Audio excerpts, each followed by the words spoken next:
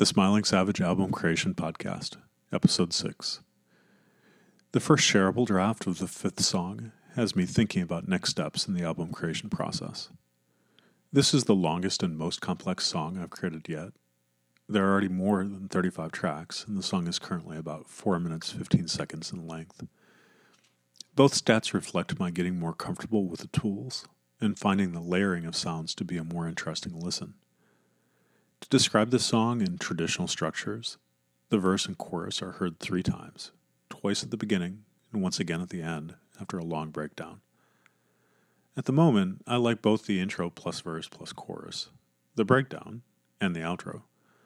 As I post this, I'm not convinced the verse plus chorus needs to be repeated twice at the beginning, regardless of there being some build between the cycles.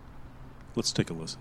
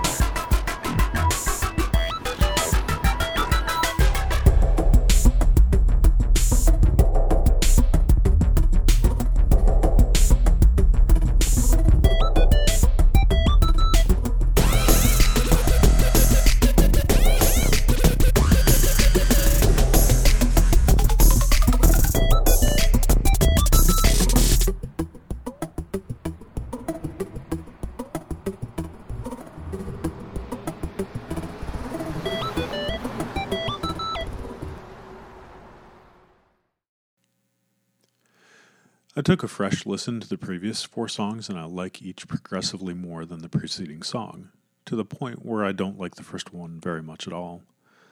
I now think it's far too simple. I'm tempted to take a pass through the first couple of songs and create second drafts, though I think there's still more creative benefit in forging ahead with new songs. I looked up the rules for an album, and there are slight differences between how Apple and Spotify classify singles, EPs, and albums.